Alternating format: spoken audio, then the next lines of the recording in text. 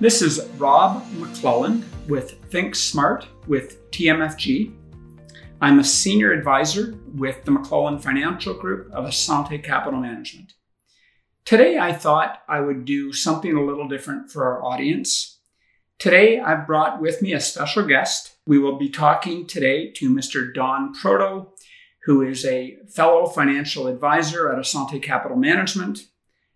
Don and I have known each other for over 25 years. Don has actually been a financial advisor for over 39 years. So, Don, welcome to Think Smart. Glad to be here, Rob. So, Don, to get us started, I always like to know about an advisor's background. So tell me a bit, you're out of Vancouver today. Where did you get started and how did you get into the industry? I grew up on Vancouver Island in a little town called Chemainus, which is on the east coast of Vancouver Island. My mother actually was a bank manager, a small town bank manager. My dad was a worker in a sawmill. So I had a very small town upbringing and went to school, high school in the Cowichan Valley on the island. 1 year in a college that's been renamed, but back then it was called Malaspina College. Now it's called the Vancouver Island University. I did my pre-commerce year there, and then I did a 4-year commerce degree at UBC in the late 1970s. So UBC grad, just like my daughter. So you graduated from UBC. What was your first job coming out of UBC? Well, the specialty, the option that I was participating in, commerce, was called urban land economics, but it was actually real estate, fancy name for real estate. So I was hired. I interviewed with a life insurance company, some banks, but I ended up taking a position with a commercial real estate company back then called Block Brothers Commercial, which was directly owned by the Reichman brothers, who of Olympia, New York fame back in, may recognize from the 1980s. So I was involved in some downtown real estate assemblies and near the Gay Block in Vancouver, if you're familiar with Vancouver, participated in some fairly large transactions. But my timing wasn't good from the point of view that, if you remember, back in the very early 80s, interest rates climbed to the low 20s, 21% and higher. So I went from being fairly on a pretty successful track in commercial real estate to zero deals because of the early 80s recession and interest rate peak and spike. So that's hard to imagine, especially given what's happened to Vancouver real estate over the last 25 years, that actually real estate at one point in Vancouver was depressed. Huge correction. Mortgages being renewed at 21% because they were afraid it was going to go up to 25%. So it was a painful time. But while I was in real estate, I didn't, I enjoyed the experience. It was lucrative at times. It was fun at times. But it was a little too institutional for me. You were talking to the same property owners about the same property over and over again. So I took the Canadian Securities course while I was active in real estate. And I think what happened is that recession accelerated my career choice. So while the real estate dried up, I joined the Investors Group in the summer of 1982. Okay, so Investors. Yeah, so that's where I met my partners, who are still my partners to this day. And we worked at Investors. We went with an independent group in the mid-'80s, and then we broke away and formed our own branch company in 1987. And we're still in the same building, Scotia Tower in Vancouver. And then your connection with Assante. You joined Assante. Was your company purchased, or? We were the western piece of the Assante puzzle. Assante was created by the consolidation and merger of half a dozen or 8 small regional brokerage firms, and our brokerage firm, which I was a part owner of and a director of, it's called FPC Investments. And we merged with Assante, I think, 1997. 1997. Okay. So let's talk a little bit about your practice. And I know you've had a specialty that you've been focusing on for most of your career. Tell us about that specialty and how you first got involved with that specialty group. I think you're referring to the UBC faculty. I have a large number of pre-retired and now significant group of retired UBC professors. And I, with a partner in my branch, Frank Danielson, we did some seminars out there. I had the connection with UBC. I was very familiar with it. I had some clients out there, and then through referrals and seminars and a little bit of direct marketing, got a significant number of UBC professors who, when they were approaching retirement, typically we would start working together, and I would do a plan. So easing into retirement for them was easier because they had confidence in what their capital could do in terms of funding their retirement.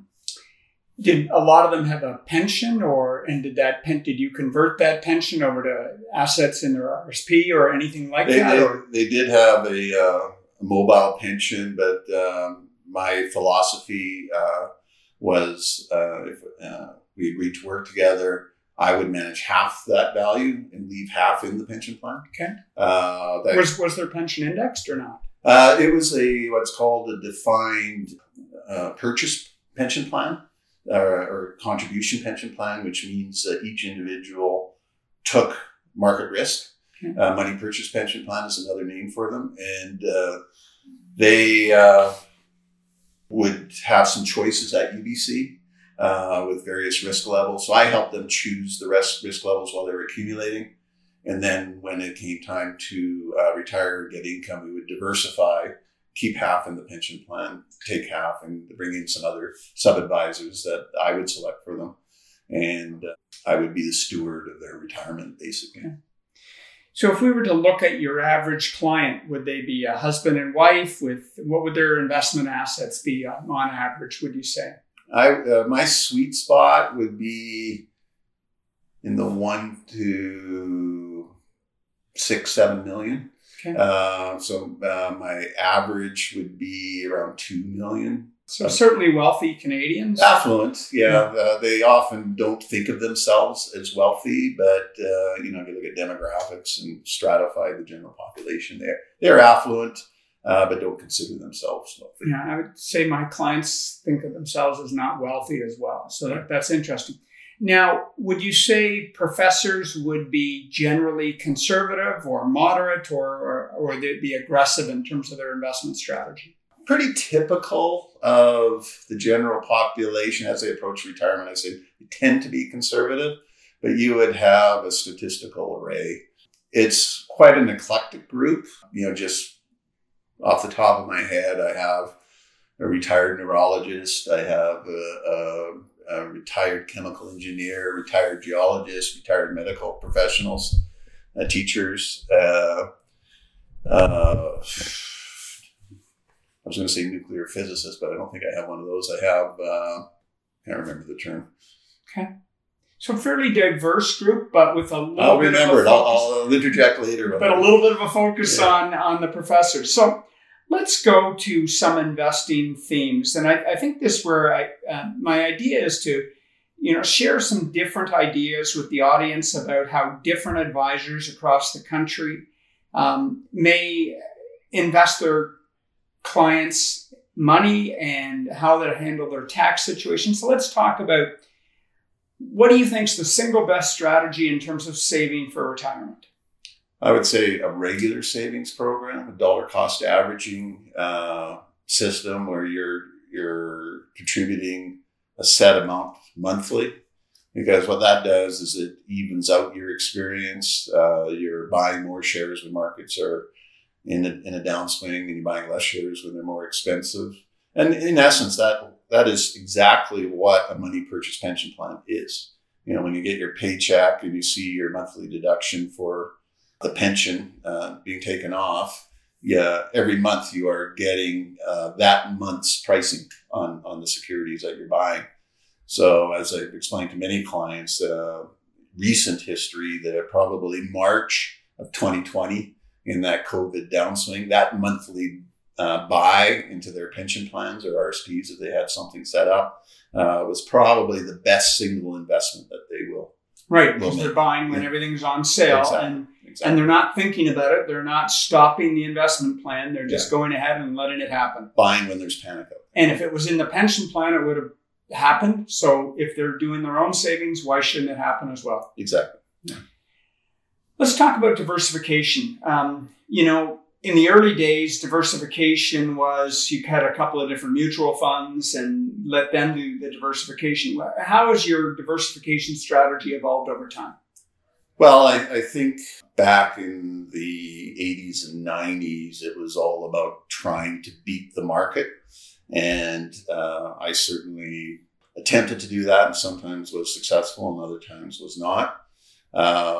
And as I believe I grew wiser over the years and decades, I come to learn and believe that it's not about beating the market, it's capturing what the market has to offer. So if you're going to achieve your goals, accumulate capital that will adequately fund the duration of your life, it's not that important that you earn 8% and everybody else earns 7%. What it is important is that your capital outlives you. You don't run out of money. And so once you have that mental shift, you realize, in doing some research, I became what in the industry is known as an evidence-based advisor. So anybody could have a hot hand. You can look at any mutual fund sorting program and find out who's had spectacular 5 or 10 years. But the issue is whether that's repeatable. And there's been a lot of research done academically and statistically, what actually works, what is probably luck. So over the last 20 years or so, I became an evidence-based advisor dealing with factor-based investing, where you invest in themes that actually have been proven over decades to actually work over the long term. And that's worked for you, and your clients are happy with that? Yes. There's two levels of relationship with a client. There's providing the detail, the experience, the portfolio experience. But with long-term clients, it's really about trust. And they trust you. You are doing your homework. You're acting as a fiduciary for them in terms of selecting the best, what I call sub-advisors, to implement this evidence-based investing. And I would say clients that have been clients for longer than a decade, we have an update meeting, 10, 15 minutes is on the portfolio. Okay. It's the rest is on the plan. The rest is on the plan. All the homework's going on. been done.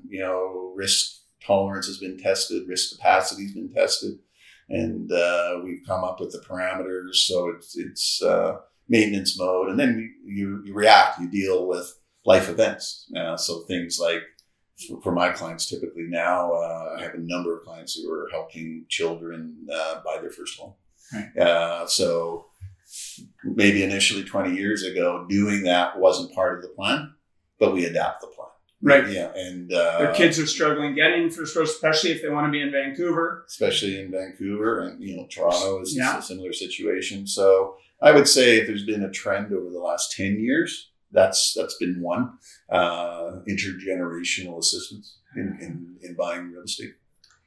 So we talked a little bit about the investment strategy.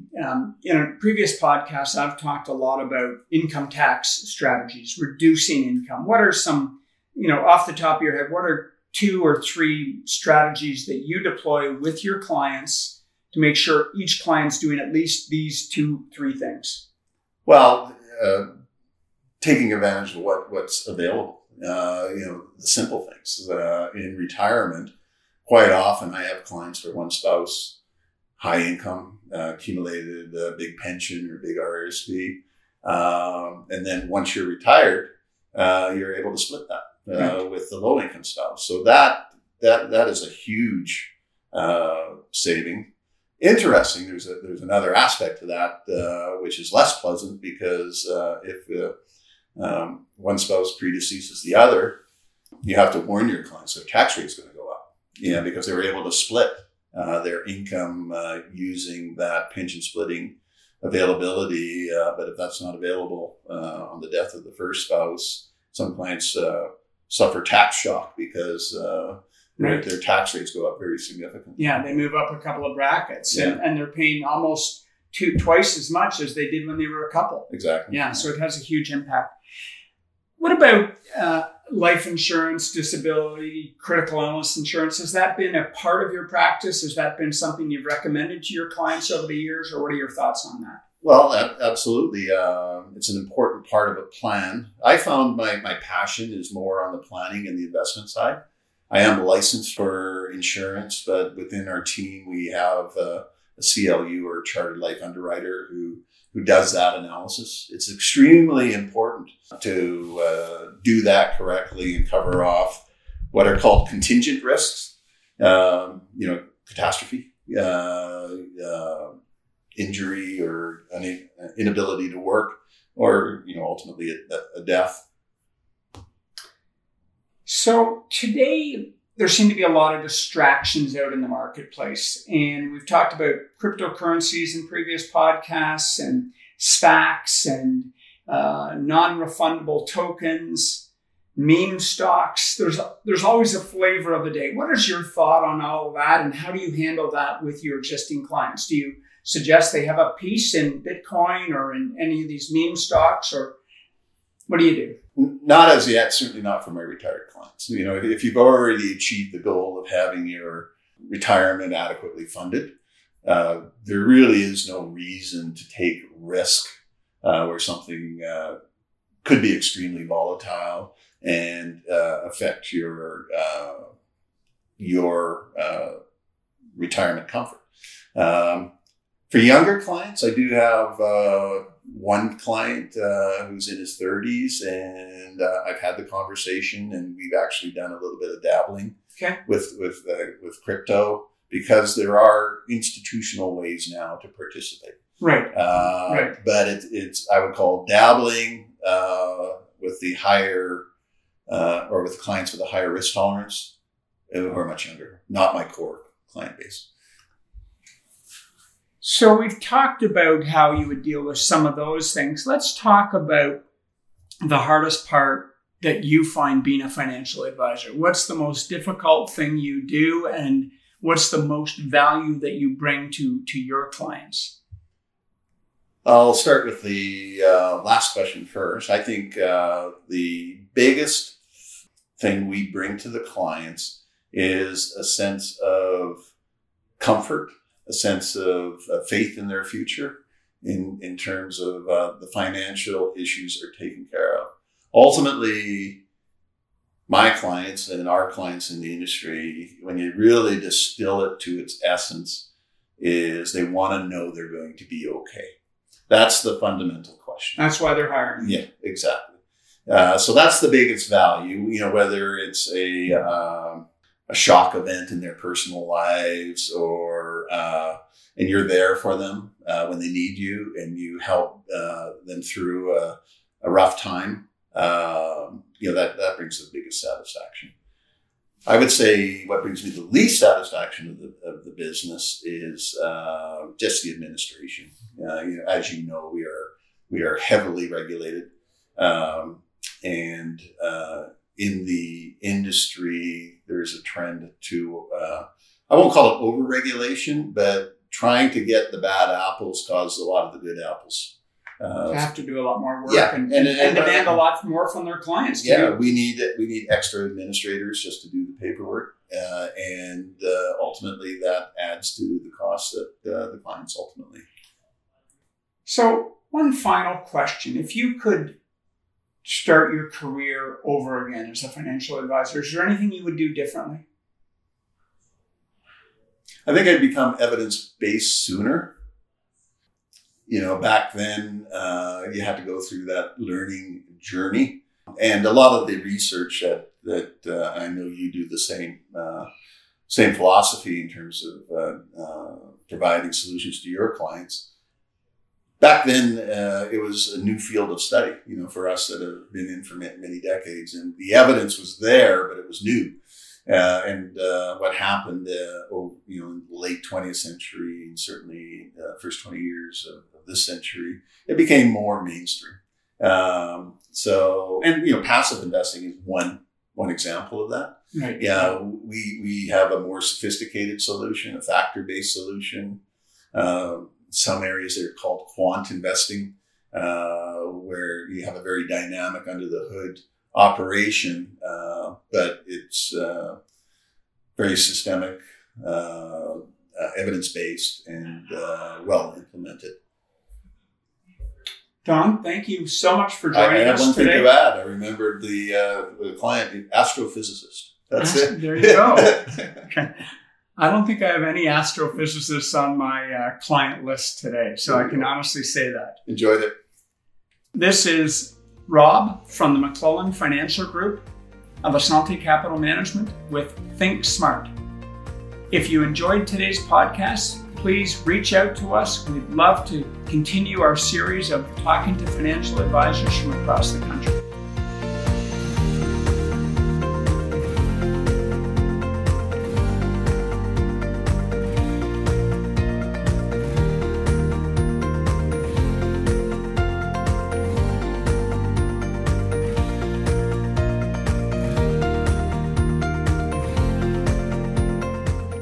You've been listening to the McClellan Financial Group of Assante Capital Management Limited.